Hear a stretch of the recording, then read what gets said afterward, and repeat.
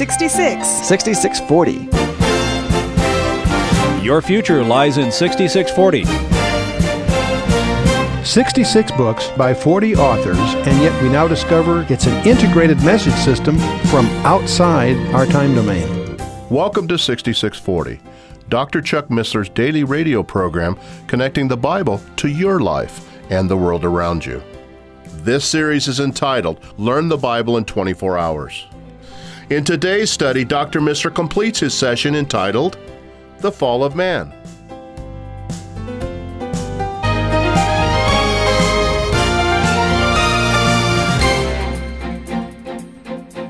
Space has properties. It has an electrical property called permittivity. It has permeability. It has magnetic, both as a dielectric constant and it has a magnetic constant. There is an intrinsic impedance in space. Any radio amateur who's been trying to tune an antenna knows that space itself has an intrinsic impedance. And these things are all now well understood. Of course, the velocity of light, as we've talked about, at creation was probably 2.54 times 10 to the 10th times its present velocity. It's currently also at the speed of gravity, which is a whole other thing to get into. Let's talk a little bit about zero-point energy. If the temperature of an empty container is lowered to absolute zero, there still remains a residual amount of thermal energy that cannot by any means be removed. That's why they call it the zero-point energy. An absolute vacuum is now known to be a vast reservoir of seething energy out of which particles are being formed and annihilated constantly. It's sort of like the foam at the base of a waterfall. See, one of the questions is, why doesn't an electron that's spinning around its nucleus of an atom radiate its energy away and by losing that energy spiral into the nucleus? It's a question. The answer is it picks up energy from the background zero-point energy and therefore is sustained by it. And that's exactly what's suggested in 1 Colossians chapter 1, verse 16, incidentally. But let's keep moving here. Day 1, let light be. Second day, the stretching out of space. The third day, we find land and vegetation. Now that's kind of exciting. So Erev and Boker on the third day leads to the land and vegetation. There's something else behind the text without getting into the land vegetation thing itself. You can get plenty of that from your biology books and so forth. And God said, behold, I've given you every herb-bearing seed. We're skimming down to verse 29 now. Which is upon the face of all the earth, every tree which is the fruit of the tree yielding seed. And it goes on at the end of that chapter and to the beginning of the next chapter. It says, out of the ground made the Lord God to grow every tree that is pleasant to the sight and good for food, and the tree of life also in the midst of the garden, and the tree of knowledge of good and evil. And it goes on. Between these two verses, verse 29 of chapter 1 and verse 9 of chapter 2, is obviously some Hebrew text of a handful of verses in which is encrypted the name of 25 trees that appear in the Bible. It's interesting that if you're using a computer, they discovered that these 25 trees are encrypted.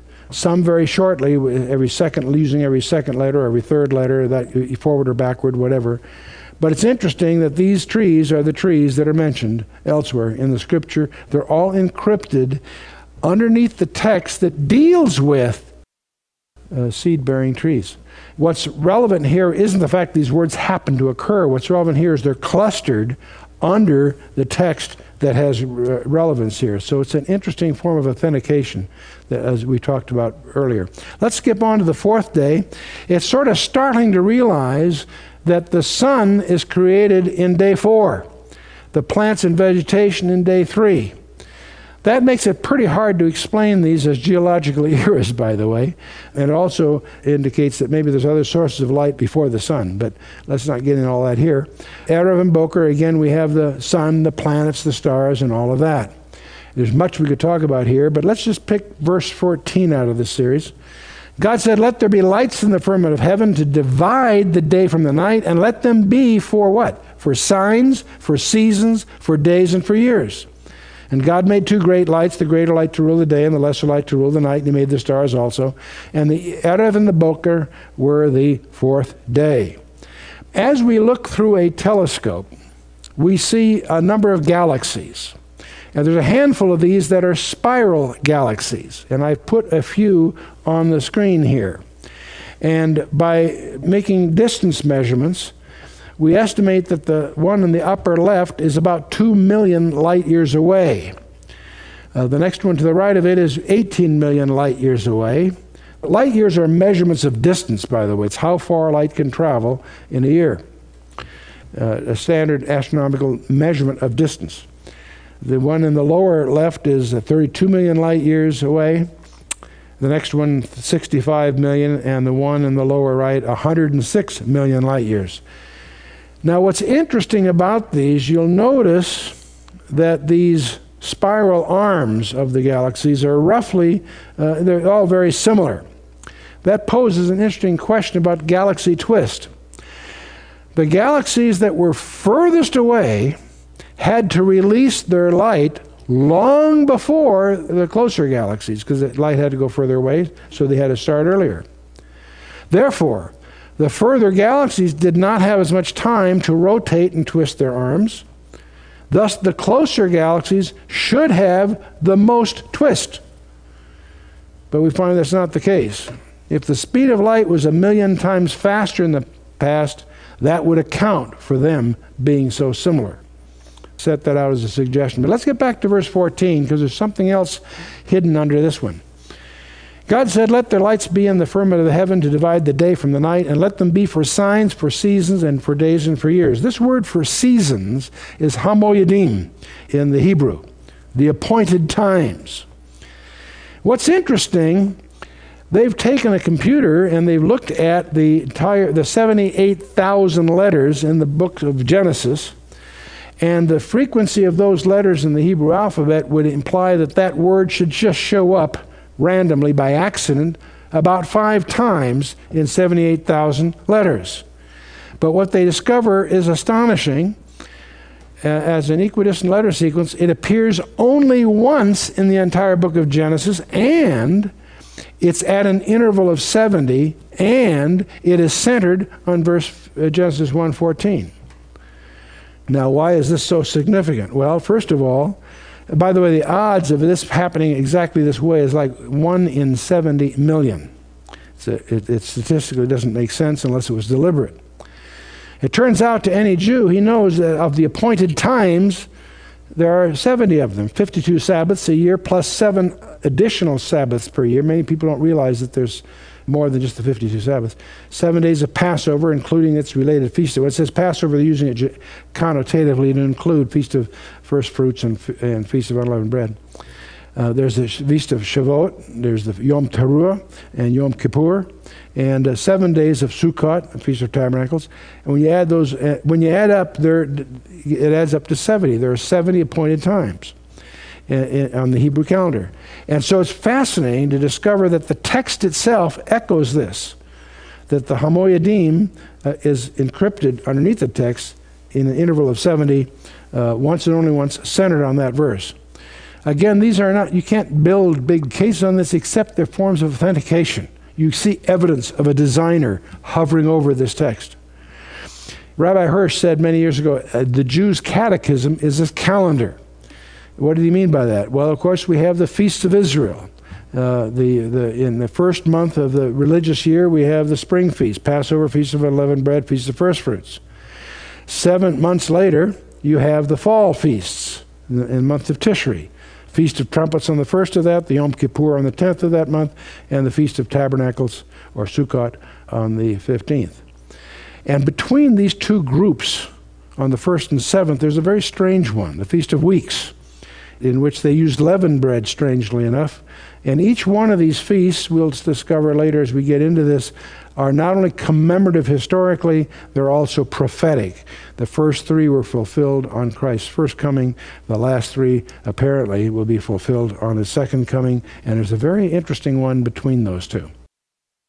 But let's move on. On the 5th day, we have the sea animals and birds created. Yeah, again, this is so frustrating to go through this because each one of these subjects is elegantly illuminates the skill of the designer. You can take something as trivial as a bird's feather, and you could spend a whole evening on discovering how skillfully that's designed, and to attribute that to happenstance or accident is nonsense. But we won't get into all that here. The real death of Darwinism comes from lots of reasons, but not the least of which is microbiology. Advances in microbiology, namely the DNA and all that, have dealt the death blow. They put the final nails in Darwin's coffin in a sense. Because the DNA that we now discover is a 3 out of 4 error-correcting code. And we have time to develop that, but it's just utterly absurd to attribute the elegance of that code to random chance. And when you design a computer, you've got to have the language and the machinery processing that language intimately coordinated. To ascribe either one, or certainly together, as randomness is absolute folly in logic. And Darwinism cannot explain the origin of life because it cannot explain the origin of information. There's another concept that's emerging called irreducible complexity. We're indebted to Michael Behe's book, Darwin's Black Box, where he illustrates this idea with a simple mousetrap. Here we have a mousetrap that has 5 parts. It has a basic platform on which there's a hammer. That hammer is driven by a spring. It's held back by a holding bar that's tucked under a catch. All of us are familiar with a mousetrap. What's interesting, there are 5 parts here. Trying to make this simpler is pretty futile. These 5 parts have to be there in some function or another. It's interesting that if you have only 4 of the 5 parts, you don't catch 4/5 as many mice, you catch 0. The point is there's a concept in design called irreducible complexity. It can't get simpler than this. That indicates it's designed. It can't happen by accident. And let's take a single-celled creature called a bacteria. It has a flagellum, a little tail that propels it through its fluid. And if you look at this carefully, we're not going to get into all the other details. This is a single-celled animal, and we're going to just look at where the flagellum is connected to the creature. And we discover there are 40 parts to an electric motor. It doesn't wiggle, it spins. And it is an elegantly designed motor with 40 critical parts, any one of which missing, it doesn't work. So this did not happen by chance. It evidences designs, highly skillful design.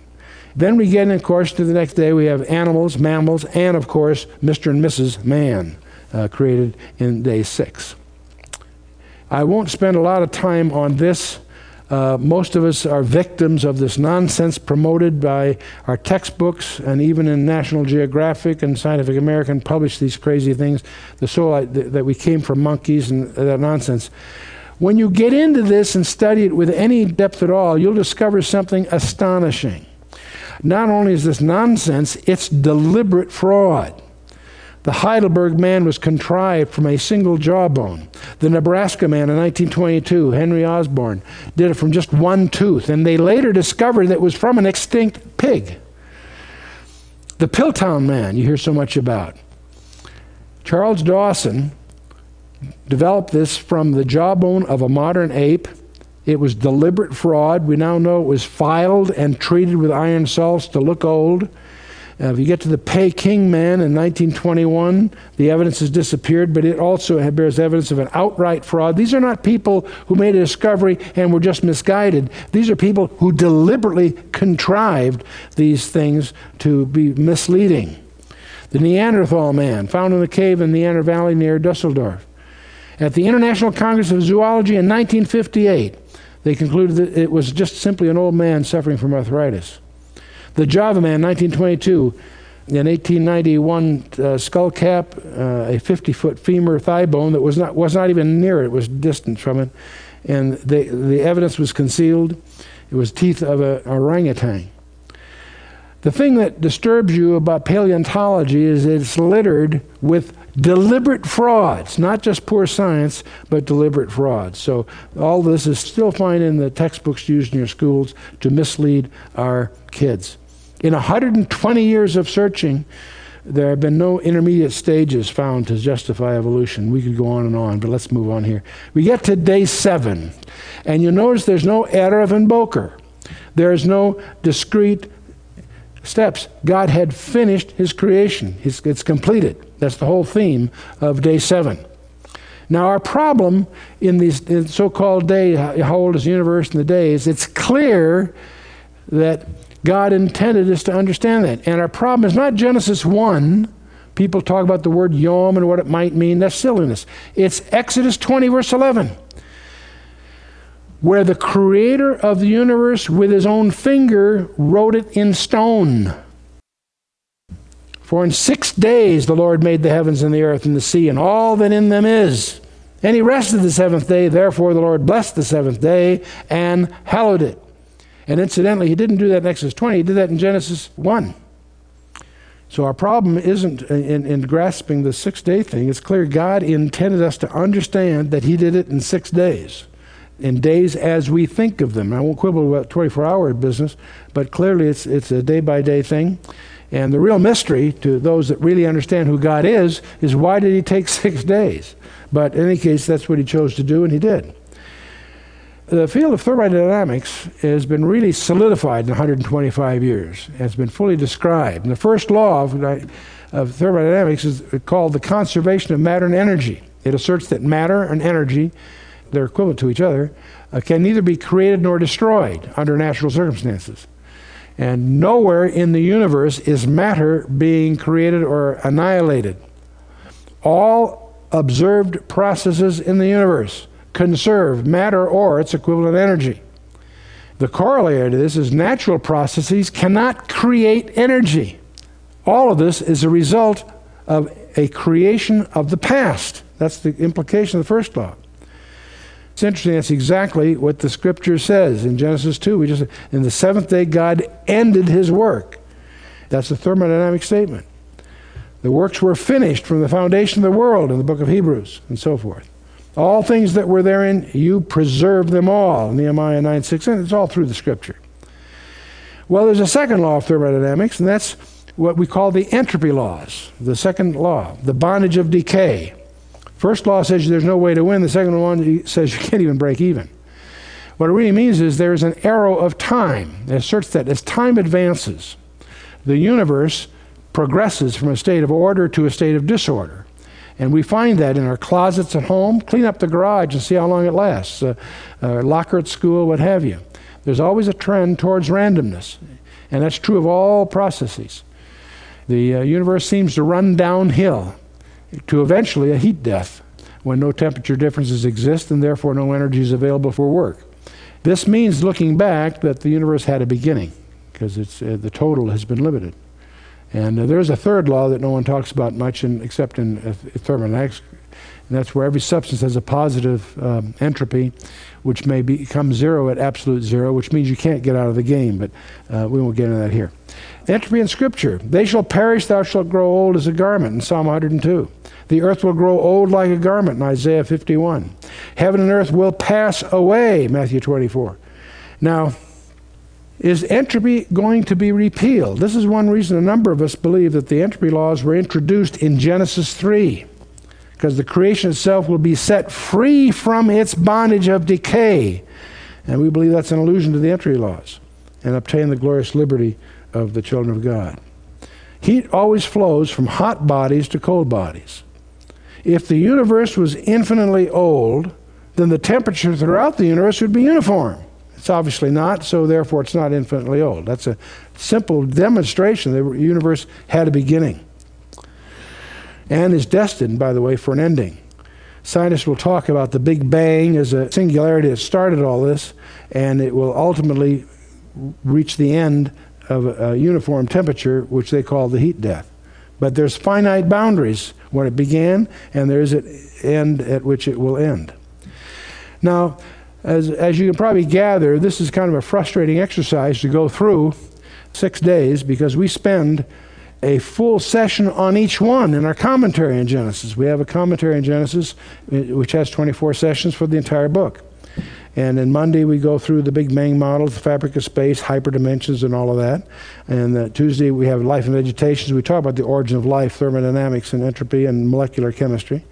And the fourth day we have the stars and the planets. We refute the so-called nebular hypothesis. We talk about the anthropic principle. and the signs in the heavens and such. In the fifth day of the fish and fowl, we talk about the fallacy of evolution. It's obviously shredded very easily, and the evidences of the design everywhere and biodiversity and its role. And the sixth day, we have, of course, the fallacies and frauds I've alluded to, but also the DNA and the role of information in life. And thus, out of that, the architecture of man. Not his physical architecture, his software architecture. And the seventh day, of course, anyone that thinks the seventh day issue is a simple one hasn't studied it. And there are clearly 6 steps of entropy reduction to get to the seventh day. Then a repose is established on the universe. We'll talk about the Sabbath in prophecy, and that may surprise many Christians are confused on this point. That doesn't put us under the law, but there are some issues that might be quite provocative. And the role of marriage in all of this. But let's wrap this up with Genesis chapter 3, which is the seed plot of the entire Bible, where the Nachash, the shining one, presents to Eve the forbidden fruit, and she yields. We need to study that carefully to understand the methodology of deception. His first step was to suggest to Eve, yea, hath God said? To create doubt that that's really what God said. That's exactly what he'll do with each one of us. The first step in deception is to create doubt about what God really said. God means what he said and says what he means. And then from that, of course, the next step is denial. Ye shall not surely die, he suggests, and on they go. So from the fall of man, we have God's declaration of war. God takes the initiative of the war against Satan, and he alludes to the seed of the woman and the seed of the serpent. There's 2 seeds. The seed of the woman becomes a messianic title of the deliverer, of the Messiah, of Jesus Christ. But there's also a seed of a serpent that will make his day. And the key verses here in chapter 3 are verses 14 and 15. The Lord God said unto the serpent, or the Nachash, the shining one, because thou hast done this, thou art cursed above all cattle and above all every beast of the field. And upon thy belly shalt thou go, and the dust shalt thou eat all the days of thy life. And I will put enmity between thee and the woman, and between thy seed and her seed. And there are the 2 seeds. The seed of the woman being the title of Jesus Christ, and the seed of the serpent being this leader that is yet to surface in world history. And it shall bruise thy head, and thou shalt bruise his heel. Now, the entropy, the bondage of decay, we believe is introduced here. We've seen the order improve through the creation week and stabilize during the seventh day. But then we have this pivotal event called the fall of man, in which God puts a curse on the creation. We need to understand that everything we know about the universe, we know from a post-curse universe. We know it only since the curse has been instituted. We have only glimpses or conjectures of what happened prior to the fall. You can't prove to me that Adam and Eve lived only in 3 dimensions. This is all a byproduct of the curse. And so, the effects of the fall, the entropy, I think, was introduced. The universe fractured. Maybe this is where we separated from the 10 dimensions to the 4 that we can directly experience, separating the physical and the spiritual universe. If I can make a 2-dimensional representation of a 10-dimensional universe, and God announces a curse and separates the 6 from the 4 dimensions that we can experience being what we call the physical universe, that fracture may be a result of the curse. And there will be a time that, the 4-dimensional universe that we experience is a subset of a much larger reality, and we know that from empirical data. Redemption, by the way, God's plan of redemption involves more than man alone, because Isaiah twice and Revelation says, I create a new heavens and a new earth. So there's more than just man involved in all this. The first act of religion is in Genesis 3, verse 7. The eyes of them were both opened, and they knew that they were naked. That may mean far more than we have any idea. And they sewed fig leaves together and made themselves aprons or covering armor or something. A shagor means girdle or loin covering or belt or armor. So that was their attempt to cover themselves from their fall. But before the chapter ends, God teaches them more correctly. Adam also to his wife, did the Lord God make coats of skins and clothe them? Why did he do that? Because he was teaching them that only by the shedding of innocent blood would they be covered. And while that has a practical aspect that we grab immediately, there's a Levitical aspect there that the shedding of innocent blood will be required to free them from the predicament that they're in. So the central theme, the Old Testament is the account of a nation. The New Testament is the account of a man produced by that nation. The Creator became a man and dwelt among us, and his appearance is the central event of all history. He died to purchase us, and he's alive today. And the most exalted privilege we can get is to know him. And that's what the Bible really is all about. So the scarlet thread begins from the seed of the woman to the call of Abraham, the tribe of Judah, the dynasty of David, finally the virgin birth in Bethlehem, and we'll go to another tree in another garden when Jesus Christ pays for the predicament that we've got ourselves in. So next time we'll move forward and go to the flood and all those events. We'll find that there's another increase in entropy, a decrease in order, a lot more than just a lot of water. And we'll deal with the Cain and Abel genealogy of Noah, the flood of Noah, and the Tower of Babel in the next session, finishing Unit 1, which some people would call prehistory. The second unit would be the rest of the book, which deals with the patriarchs, Abraham, Isaac, Jacob, and so forth. See you there.